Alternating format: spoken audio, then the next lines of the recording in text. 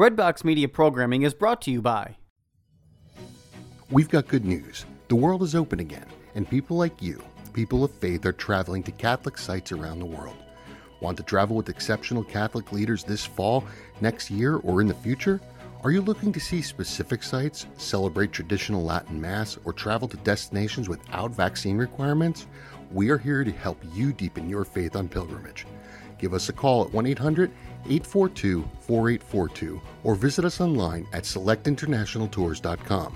Select International Tours is your pilgrimage company, and we have the perfect Catholic trip for you. Are you looking to serve God and society? Consider putting your gifts to work as a lawyer. Ave Maria School of Law has been educating faith-filled lawyers for over 20 years. Ave Maria School of Law is committed to training lawyers to use law appropriately around the moral issues of our time. Visit avemarialaw.edu to learn more about integrating your faith with a law degree.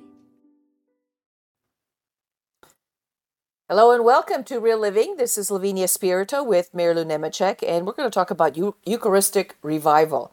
Now, this may not be the first show that you've heard about Eucharistic revival, and it may not be the last one. And it may not be the only one that we do on Eucharistic revival. I think that we might revisit this topic over the months of this U.S. Eucharistic revival period. If you just climbed in from out underneath a rock, you may know that, or you may not know, that Pope Francis decreed 3 years of Eucharistic revival in the United States, the USCCB, the United States Conference of Catholic Bishops, decreed a Eucharistic revival, which I think is going to hook into a worldwide Eucharistic revival. And it's 3 years. And do you know what year we're in? I don't remember. We're in the second year, actually. We're in the second year, okay. So, and it started with the Eucharistic Congress in Budapest last year. I know because two of my dear friends went there and spoke there. Mary Healy and Barbara Heil spoke at the Eucharistic Congress in Budapest.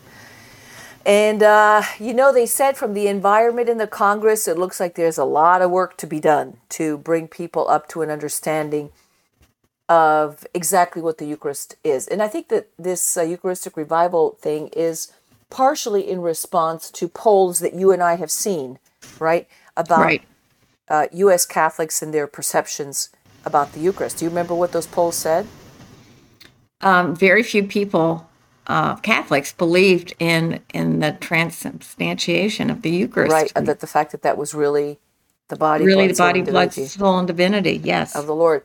And you know me, I'm like, yeah, okay, I think that calling something a revival is great, but you need to have the Holy Spirit behind you or in front of you to have a, quote, awakening or revival. I don't know. I'm a little dubious, I think, about the efficacy of the so-called Eucharistic revival. Of course, the Holy Spirit can do anything. He can come in and just blow the doors off and everybody will be, will be on the same page. And I want to be open to that, but my cynical nature says we're going to be doing a lot. It's going to be the usual. The church is over there making a big deal about something that most people do not understand and don't really care about. Unfortunately, Yeah. Just to put it. I agree. Baldly. Totally agree with that. You can't manufacture it. Yeah. But let's hope that there are things that are put in place, because this is done through the parishes and the different dioceses that they do come up with, I don't want to use the word program, but some way to inform people through the Holy Spirit that the Eucharist is real. It's a miracle every time we go to Mass. When we go to adoration, that is Jesus there. I think people are going to understand. I always think the Holy Spirit has to open the doors. Yeah. Yes, you can have, good old-fashioned devotion and all that stuff, and that's great, but I think that we've kind of let the whole topic slide. I think the old-fashioned idea of the prior centuries was, well, even if they don't get it, they're going to absorb it through the environment and through the devotion of the body and all that stuff, right? Right. But now there's no devotion of the body. There's very little devotion of the body. Christendom has gone by the boards. And this is a difficult topic to understand, you know? What Right, do you it mean, is. this is the body, blood, soul, and divinity of the Lord. What does that mean? You know? So I think Can I just suggest that if you go back to Scripture, if you have a foundation of Bible study and the Catechism, if you're reading the truth and believing the truth, you will be formed in such a way that you will believe. yeah, and And that's for the four unfortunately, of us. people don't have that. That's for the four of us who actually do it. Yeah, What yeah. about the rest? I know. We've talked about this 100 times. You can't give what you don't have, and sadly, many of the people in the pews don't believe because they just don't know. And they don't care. Right. If they cared, if they were curious, they would hunt down the information. We live in the era of information. We live in the information era. I mean, everything is at our fingertips on our phones. We don't even have to go home and go on our laptops. You know what I'm saying? Mm-hmm. But I think that we just have this disregard, this civilizational disregard for whatever might be happening. Well, you know the old saying, well, I saw that on Facebook. Mm-hmm. You're going to believe whatever you pick up on Facebook or Instagram or any of the other Which is why we sites. should be on Instagram and on Facebook proclaiming the truth. I mean, that's always my idea. I think you shouldn't get off social media because you think it's stupid. It is stupid, okay, most of the time. But it's a great vehicle of information. So I think that we as Christians need to use all the means at our disposal to get the truth out. Right.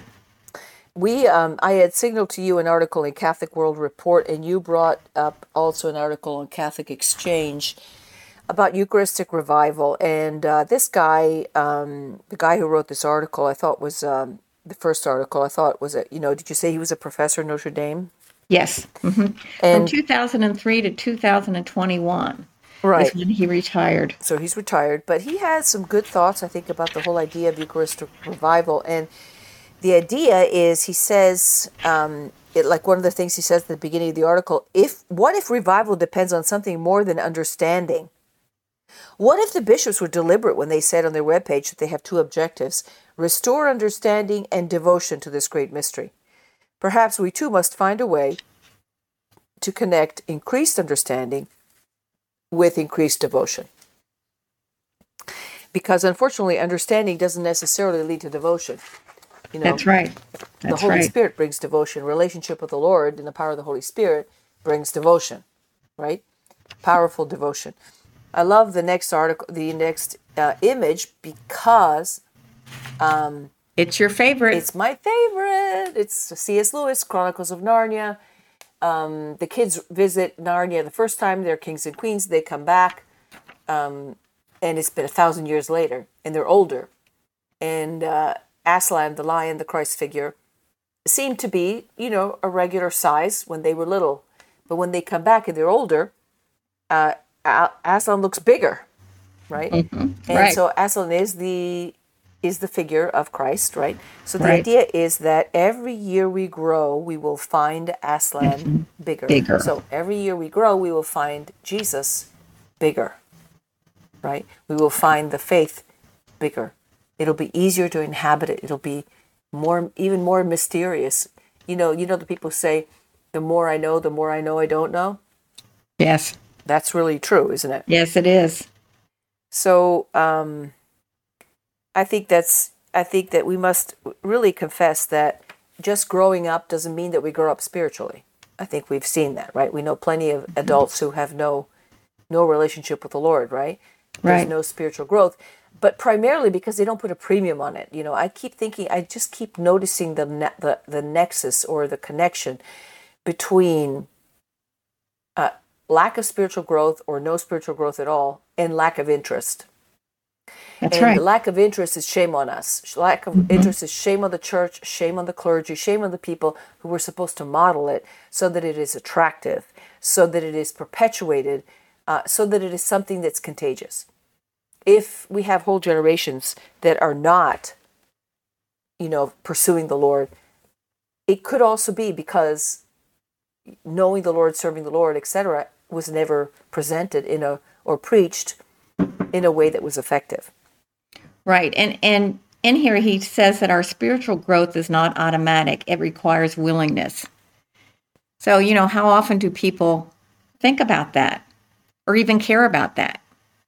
They're just completely tuned out to that. Well, they're tuned out, but the thing is, the human heart wants spiritual growth. So, unfortunately, you have a lot of people seeking spiritual growth in other places.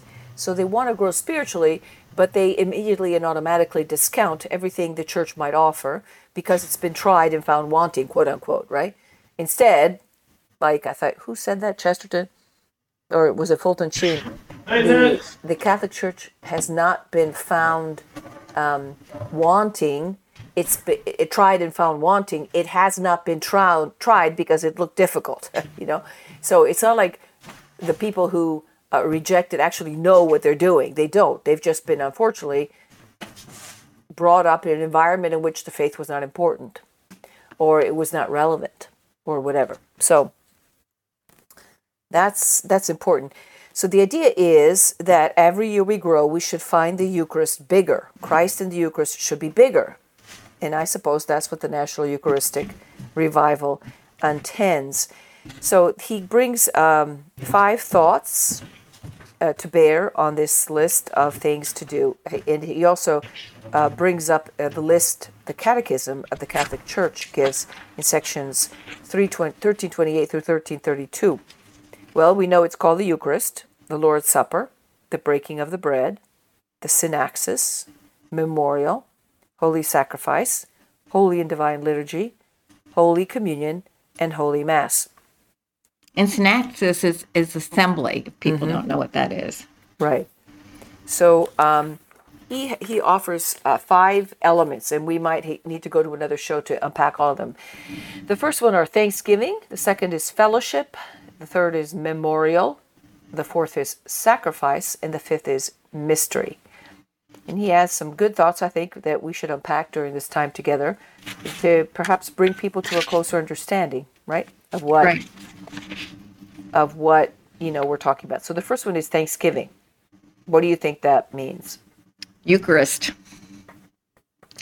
Thanksgiving. That was what the early church gatherings concentrated on, was thanksgiving for the Eucharist, for the presence of the Eucharist, for that. It was a sacrifice of praise and thanksgiving. It was active. It wasn't passive. And the Greek word for thanksgiving is Eucharist, is Eucharisteso. I love it when you go to Greece today in modern Greek. If somebody says thank you, they say Eucharisto. Eucharisto is modern Greek for Eucharisteso, right? For Eucharisto, Eucharisteo. Thank you, thanksgiving. So I think that's the primary connection right there, right? Right. Thanksgiving. That we need to celebrate, yes, but we need to do it in a way that brings true transformation and not just make it a spectacle. Right? Right. Celebration in a few Catholic circles has become not a servant of true liturgy, but a tyrant. So think about clown masses. I'm going back to some of the masses right after the council where I didn't even recognize the music or what was going on. Mm-hmm. Well, think about the ladies in leotards doing liturgical dance, that kind of thing. Yeah. Even just terrible music, but whatever. So the idea is that we celebrate, but we do it in a spirit of respect and understanding, right? Right. And in the classical liturgical language of the sacramentary of Leo the Great, the word celebrare means simply to perform, which means what? We celebrate a thanksgiving. Right? Our thanksgiving is a celebration. The angels sing their song of praise, and to it human beings add the praise of our creation, because man and woman are the rational tongue of creation. Don't you love that, right? We are the only rational beings that were created. I mean, with a body. Obviously, the angels are rational creatures too. But, the author reminds us that the fathers of the church said, every Sunday is the 8th day. The earth was created, i.e. in seventh day, 7 days. On the seventh day, he rested. But the eighth day is that day of Thanksgiving. It's that day of celebration. It is the church exists, he says, as a corporate body to make Thanksgiving. And Sunday is that day of Thanksgiving, the day of Eucharist. That's right. You know, and how many people think of it that way? Not that many. Well, I mean, you know, they say they do, but even just the modern idea of celebration has just become so corrupted. You know, the idea of celebrating, it brings to mind excessive alcohol and self-indulgence and that kind of thing. When instead celebration, it should be in its highest form, should be closely tied to what the liturgy is meant to do. So we perform a Thanksgiving. So I like how he identifies the vice that we need to overcome in order to really appreciate each of the 5 thoughts or elements that he presents. So what do I need to outgrow to find Aslan bigger? You know, to find the Eucharist bigger, to make, and by bigger, what they mean is more important, right? To understand it better. He says self-love or selfishness, self-centeredness is probably what we need to overcome in order to acknowledge a reality that's larger than we are, right? Right. Because the idea is what sin is, meaning is tending towards oneself. It's like Narcissus, you know, looking at one's own beauty, right? One's own accomplishments, curving in and upon itself, whereas the idea of love is always outward looking, right? Whether it's love of friends, love of family, love of God, whatever it is, it requires us to raise our heads and to look out. Whereas sin is curved up and all about me, right?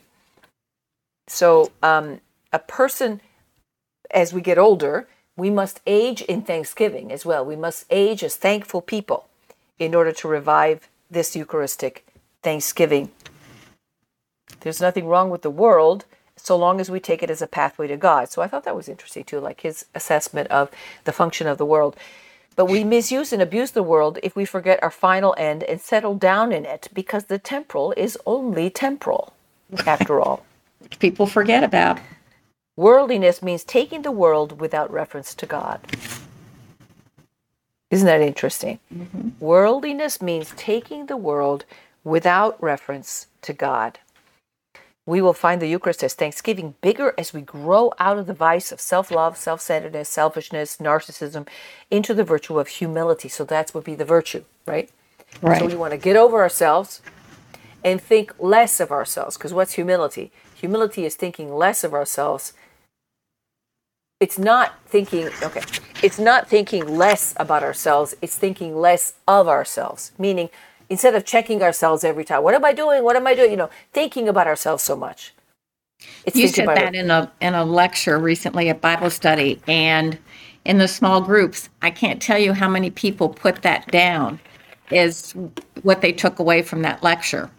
And humility is something that is probably not thought about quite enough, to say the least.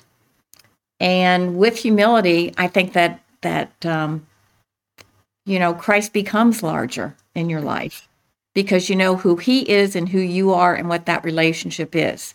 And you understand that you cannot merit heaven. It is a free gift through graces given to us. And what we do with that determines, where we're going to ultimately end up, I guess you could say. Absolutely. This is what he quotes somebody, Jean Croizet. The general dispositions which we ought to bring to communion are profound humility and sincere acknowledgement of our poverty, which would engender a certain spiritual hunger, which indicates that we have need. It's not like we're just there doing the Almighty a favor by showing up. We actually are hungry and we need this food. We need a great purity of heart and an ardent love of Jesus Christ, or at least an ardent desire of loving him. Keep seeking, keep seeking, keep seeking.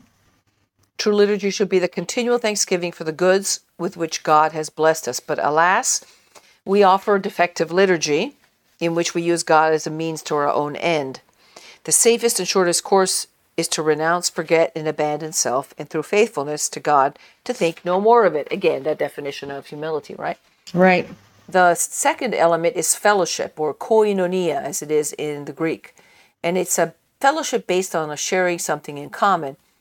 And that's important. That's what the church is based on, right? The ecclesia is, or those who are called out for a certain purpose from the world, or which is the root of our word for church, is a group of people who are in koinonia.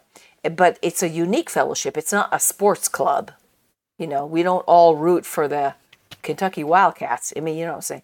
We're not a knitter's circle. We're not a gardening club or a finance club. You know what I'm saying? Mm-hmm. We are brought together with an interest which is out of this world, right? Thanksgiving and holiness. So what vice would we have to outgrow in order to find this mystery bigger? It's envy, which is true. I mean, to function well in a group, you need to get over yourself and not envy or be jealous of other people's blessings or good fortune, right?